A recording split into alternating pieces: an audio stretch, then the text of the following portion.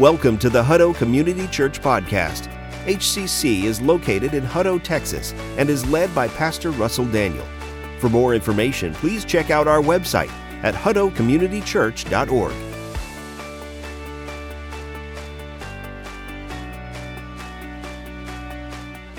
All right, so today we're going to talk about Golgotha. So Russell's been taking us on a journey from Gethsemane to when Jesus rose from the tomb and to the empty tomb. And so we're gonna stop today. Last week we were in we were at Pilate's place, which we called a place of injustice.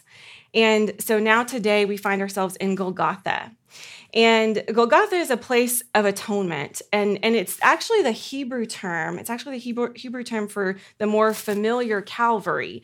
And to me, if you've been in church for a while, the term Calvary, to me, it just reminds me of Jesus' faithfulness, and it sounds like just this beautiful term. It reminds me of the cross, but both of those words actually refer to a skull or a place of the skull. And Golgotha was just a dark place. It's a place where the criminals were taken to be executed by crucifixion. And so we're going to talk about that today. If you want to open your Bibles, Matthew 27 is where we'll be, 27, 32 through 54. And it'll be up here for you to follow along as well.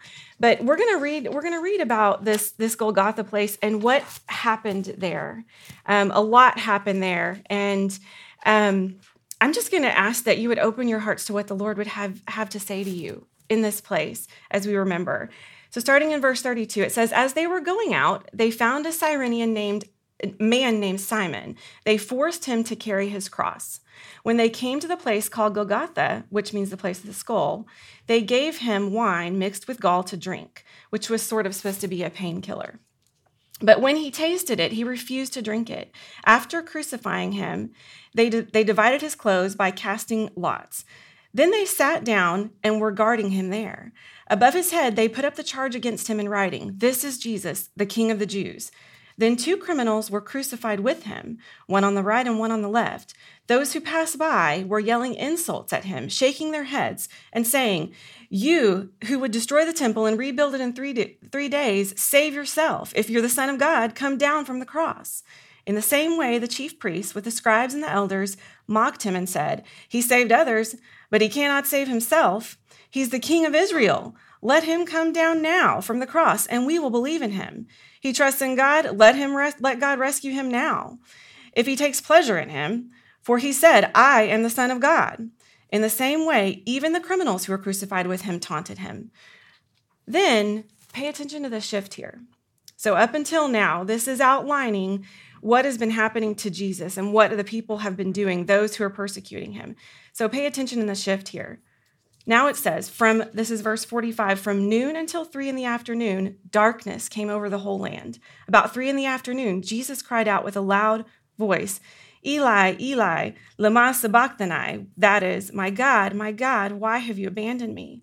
When some of those standing there heard this, they said, 'He's calling for Elijah.' Immediately, one of them ran and got a sponge, filled it with sour wine, and put it on a stick, and offered him a drink. But the rest said, 'Let's see if Elijah comes to save him.' But Jesus cried out again with a loud voice and gave up his spirit. Suddenly, the curtain of the sanctuary was torn in two from top to bottom. The earth quaked, the rocks were split. The tombs were also opened, and many bodies of the saints who had fallen asleep were raised. And they came out of the tombs after his resurrection, entered the holy city, and appeared to many. When the centurion and those with him who were keeping watch over Jesus saw the earthquake and the things that happened, they were terrified and said, 'Truly, this man was the Son of God.'" So that's the word that we have today. So what happened at Golgotha? What actually happened there? I'm going to outline 3 main things that happened there. And the first thing that happened there was suffering, great suffering. So there was physical suffering. And if you were here before, Russell talked about the awful, merciless beating that Jesus took. And one thing that he didn't mention, just whipped and flogged and beaten mercilessly. One thing that he didn't mention was with this beating, there came great blood loss. And Last week or 2 weeks ago, my family and I, or my kids and I, were dog sitting for some neighbors. And when we went over to the neighbor's house, they have multiple dogs, and 2 of the dogs got into a fight. Apparently, the little one was quite vicious, more vicious than its cute little appearance seemed. And so they got into this fight, and these dogs were fighting. And at the end of it, the fluffy one was just soaked in blood. And it was scary and disheartening to see. And I think that, it's one thing to read and think about the pain and the suffering, but we sing songs about, the blood that was shed for us. But do we really think about that and how awful that beating was and the blood that Jesus shed from his flesh for us? And then the text goes on to talk about the crucifixion and how he was put on the cross. And that involved nails going through the bones of his wrists and his feet. And those nails and his bones sitting on those nails are what supported him or anyone who was crucified on that cross. And what a painful thing that was, like physically painful. And if you read about this and research this, crucifixion was a capital punishment that was designed to produce a slow death with maximum pain. So much so that Roman citizens were usually protected from it and rarely ever suffered it. It was an awful thing. It was an awful death. And the eventual death of the person who was crucified, of Jesus, of our Savior, of our Messiah, of God's Son, was from suffocation because they could no longer bring themselves up to take a breath. So this is a tortured, awful death, an awful process that Jesus suffered physically. But it wasn't just physical, it was emotional too. If you go back to what we just read, Jesus was a man and he was God, but he was flesh and he had feelings. And you think about when you're bullied and taunted, what that feels like. He was mocked. His accusers played games. They sat there and played games as he suffered and died. And then further, in an attempt to infer guilt by association, they put 2 criminals on either side of him. Now you've got Jesus, who's completely innocent, has never done a wrong thing in his life. His whole entire life, he lived for you and for me and for those around him. And now those around him put him up on a cross with 2 criminals who were guilty. And just how shameful and how hurtful that would be. And in our society, we use the term hate crime. And that came to mind to me. The definition in Texas, I looked it up, is a hate crime is crimes that are motivated by prejudice, hatred, or advocacy of violence. And I listened to a woman speak one time, and she was an African-American woman, and she was literally run down in a parking garage by a man who was racist, who did not know her, knew nothing of her. He just ran her down intentionally because of the color of her skin. That's a hate crime. But the hanging of our Savior was a hate crime like no other. It was awful, the physical and the emotional suffering. And something like this, no doubt, brought out emotional pain for Jesus. But not only that, there was spiritual suffering. And I don't think we need to miss that. When Jesus cried out, my God, why have you abandoned me?" It was during that time that the darkness that fell, the darkness represented Jesus being made sin for us. We say that that sin separates us from God, right? Sin separates us from God. And we feel that distance. And Christ felt that. He felt the judgment that he was now enduring. There was spiritual suffering for him. Galatians 3:13 says that Christ redeemed us from the curse of the law by becoming a curse for us. And, when we say that sin distances us from God, Jesus truly felt that spiritual sting. And so there was suffering, physical, emotional, spiritual, but it also was a place of sacrifice. So in that suffering, everything that we've discussed, that we've read, all represents Jesus' sacrifice for us. And I think we can all relate to sacrifice at least a little bit. So as a woman, if you willingly conceive a child, we are sacrificing our physical body for 9 3/4 months. We say 9 months, but it's 9 3/4 if you carry the baby the full time. A couple of weeks ago, a couple of months ago, the Hutto High School baseball team sacrificed their time and came and helped our neighborhood clean up all the branches after the ice storm. And beyond that, Jesus sacrificed his entire life for us. Like, we can understand sacrifice to a point, but this was a sacrifice like no other. And the best thing that I could think of to compare this to was, I've been to Washington, D.C. a couple of times. And I'm sure if you've been there, you know what I'm talking about. If you haven't been there, you've been to a museum or a memorial somewhere. But I've been to D.C. a few times, and most recently this last summer, and the war memorials are always emotional places for me. And there are places that represent and remind us of the sacrifice. And I wasn't there during any of those wars, and maybe some of you were, and I thank you for your service.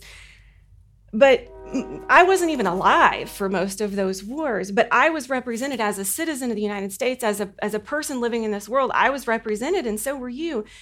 And those memorials remind us of that. And all that has been described so far in that story that we've read today was what Jesus endured as he sacrificed himself for you and I. There was great sacrifice that day. And then there was the supernatural. And this is the part that I really love to talk about and love to get into. When Jesus died on the cross, there were some simultaneous, miraculous, and supernatural occurrences, and I don't want to miss those. So first of all, that darkness that came, I pointed it out as we read, but if you were there, and especially if you're one of those people that was persecuting Jesus, and everything just fell dark, how ominous and terrifying would that have been? I mean, that must have gotten their attention, and we're going to talk about that a little more in a minute. And then the veil was torn. That was a heavy, thick, magnificent veil curtain. It's not like a curtain on our walls. And it was torn from the top to bottom, and that was the veil that separated the most holy place from the holy place, and only the high priest can go in there. So that represents that when Jesus died, we now have access to the Father all the time. That veil was torn. So that veil was physically torn. And then the earthquakes happened. The resurrection of the saints. Rocks were split. And the main point that I just want us to see is that we serve a powerful God. And he's still working today. We worship him this morning. He is the God of the supernatural. Nothing's impossible from him. And he's still at work in your life today. There's nothing he can't do. And so that's kind of what happened there. And so what can we take away from Golgotha? All of that's happened. What can we take away from Golgotha? And as I thought about talking to you guys, I just thought about what happened then and what's happening now. And so I wanted to walk through a few things. So then, at the time, as the text describes, they cast lots for his clothes. And that fulfills prophecy. There's Old Testament prophecy that said that would happen, but it also, I think, demonstrates the sinful nature of humanity and just how we tend to be. And I think it's such an interesting detail to explore. So they cast lots for his clothes then, but now, today, are you and I playing games, having a good time while Jesus is advocating on our behalf in heaven? Because he does that. I don't know if you know that, but he's our advocate. Are we taking for granted the sacrifice that's right before us? I can think back to younger days, to foolish choices that I've made. I mean, maybe even yesterday.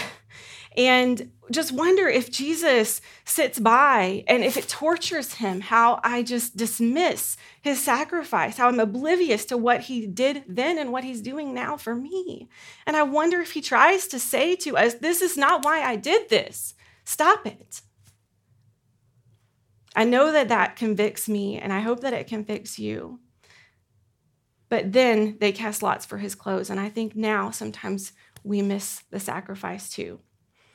Then even the other criminals mocked Jesus, right? The ones that were really guilty, that really committed the crimes, mocked him. But if we look in Luke 23, if you want to look it up, it tells us that actually one mocked them and the other defended Jesus. He recognized, he acknowledged Jesus. And Jesus said that criminal would be with him in heaven, in paradise. And now, today, people still mock Jesus. It happens all the time. People still mock Jesus. And we have the option to come to his defense or join in. And I think the choice is obvious here, but I think it's something to pay attention to. Then at Golgotha, from noon until 3 p.m., darkness came over the land. And like I said earlier, I think that had to have gotten their attention. And I just wonder how many, when that happened, that darkness fell, I try to imagine it, wonder how many had been just caught up. There were those that were actively persecuting Jesus, and I'm sure it got their attention. But there were some that were just caught up in the hoopla and the rumors and just caught up in everything. And then that happened, and I wonder if they thought, uh-oh. I'm sure it got their attention. And then there were some, I wonder, that maybe didn't have an opinion one way or the other. I don't know this Jesus guy. I don't know if he's guilty, but I'm just going to kind of watch and not say anything and stand by and just tolerate it. And sometimes we're tolerant like that too.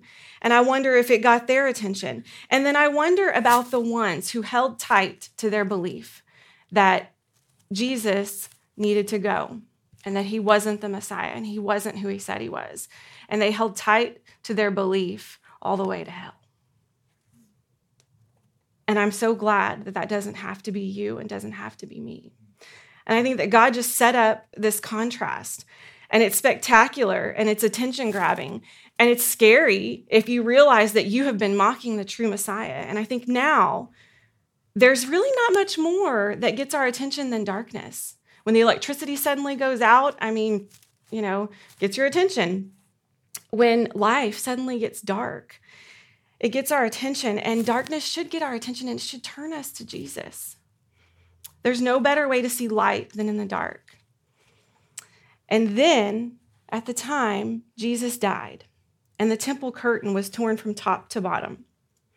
And the earth quaked, and the rocks split, and tombs were open, and all that happened. And what did the centurion say? Truly, this man was the Son of God, because he had their attention now.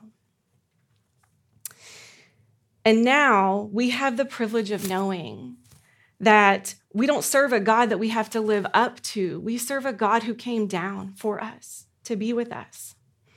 He came down from heaven. He turned religion upside down. And he left us with the Holy Spirit to live within us, within you, within me. And the question is, are we paying attention? Sometimes I'm not. And then the last one that happened then that I wanted to mention was the women. At the very end, the women. It says that Mary Magdalene, ever devoted to the one who saved her, was watching. And if you don't know her story, she was a woman possessed by demons, and Jesus freed her. And she spent the rest of her life devoted to him. And now, today, we remember in this season, hopefully always, what Jesus has done for us. And we just thank him, hopefully. I thank him that we don't have to carry our shame and guilt. I don't have to carry my shame and guilt. You don't have to carry your shame and guilt, because he bore it all on that cross. So that's what happened. And that's what happened then, and that's what's going on with us now, and what I want us to think about now. If you want a 3-point sermon, I've got 3 points for you here. Golgotha. Golgotha was a place of, number 1, of suffering, sacrifice, and where God worked supernaturally. Golgotha was a place of suffering, sacrifice, and where God worked supernaturally. That's the first thing. Number 2 is that God was in control. Golgotha was a place where he was always in control. It didn't look like it amidst all the stuff that was going on, all the torture, all the killing of his own son, but he was always in control. And number 3 is that Golgotha was a place where God brought to completion the work that was needed to be done to reunite himself with humanity. It's what he always wanted. And here's what I really wanted to say. Here's the message that I felt like God put on my heart for us today. So when I read this, anytime I speak, I always want to leave you with, some good practical takeaways. And I always want to leave people feeling uplifted, feeling more connected to God, feeling better about being the person that he created you to be. I always want to leave you with a positive feeling. And so when I got to this end of the end of this message, I wanted to point out that this is not where it ends, that Jesus is going to rise from the dead in 3 days. And he won it all. He conquered everything. But I felt God telling me, stop. Don't rush to the resurrection. Sit in the suffering for a minute. Feel the discomfort of it. Observe the sacrifice that Jesus made for you and for me. I looked up the definition of sacrifice. The definition is the destruction or surrender of something for the sake of something else. I think we need to see what Jesus did, because you and I are something else to God. He sacrificed his son for us on that cross. And God did all those things that we talked about, all the supernatural.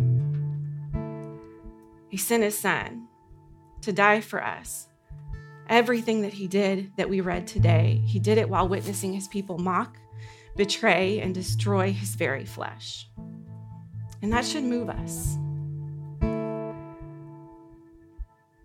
We saw how the centurion and his cronies believed, and we should too.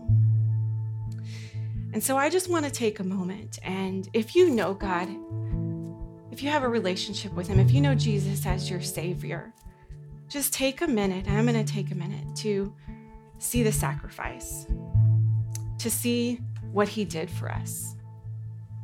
It was beyond any sacrifice that humanity can make, ever did or ever could. And just be reminded of his love for you. But if you don't know Jesus as your Savior, I am telling you, he wants you to. Ask him, he will tell you. He loves you. And now is the time. Today is the day. There's just no reason to wait. It's all laid out for you, what he did for you.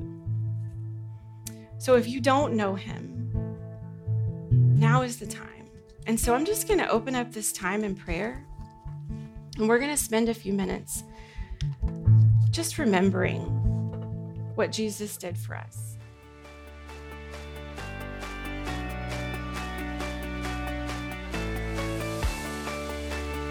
Thank you for joining us. If you enjoyed today's podcast, you can subscribe, share it with your friends, or visit our website at huddocommunitychurch.org. Thanks again for listening, and God bless.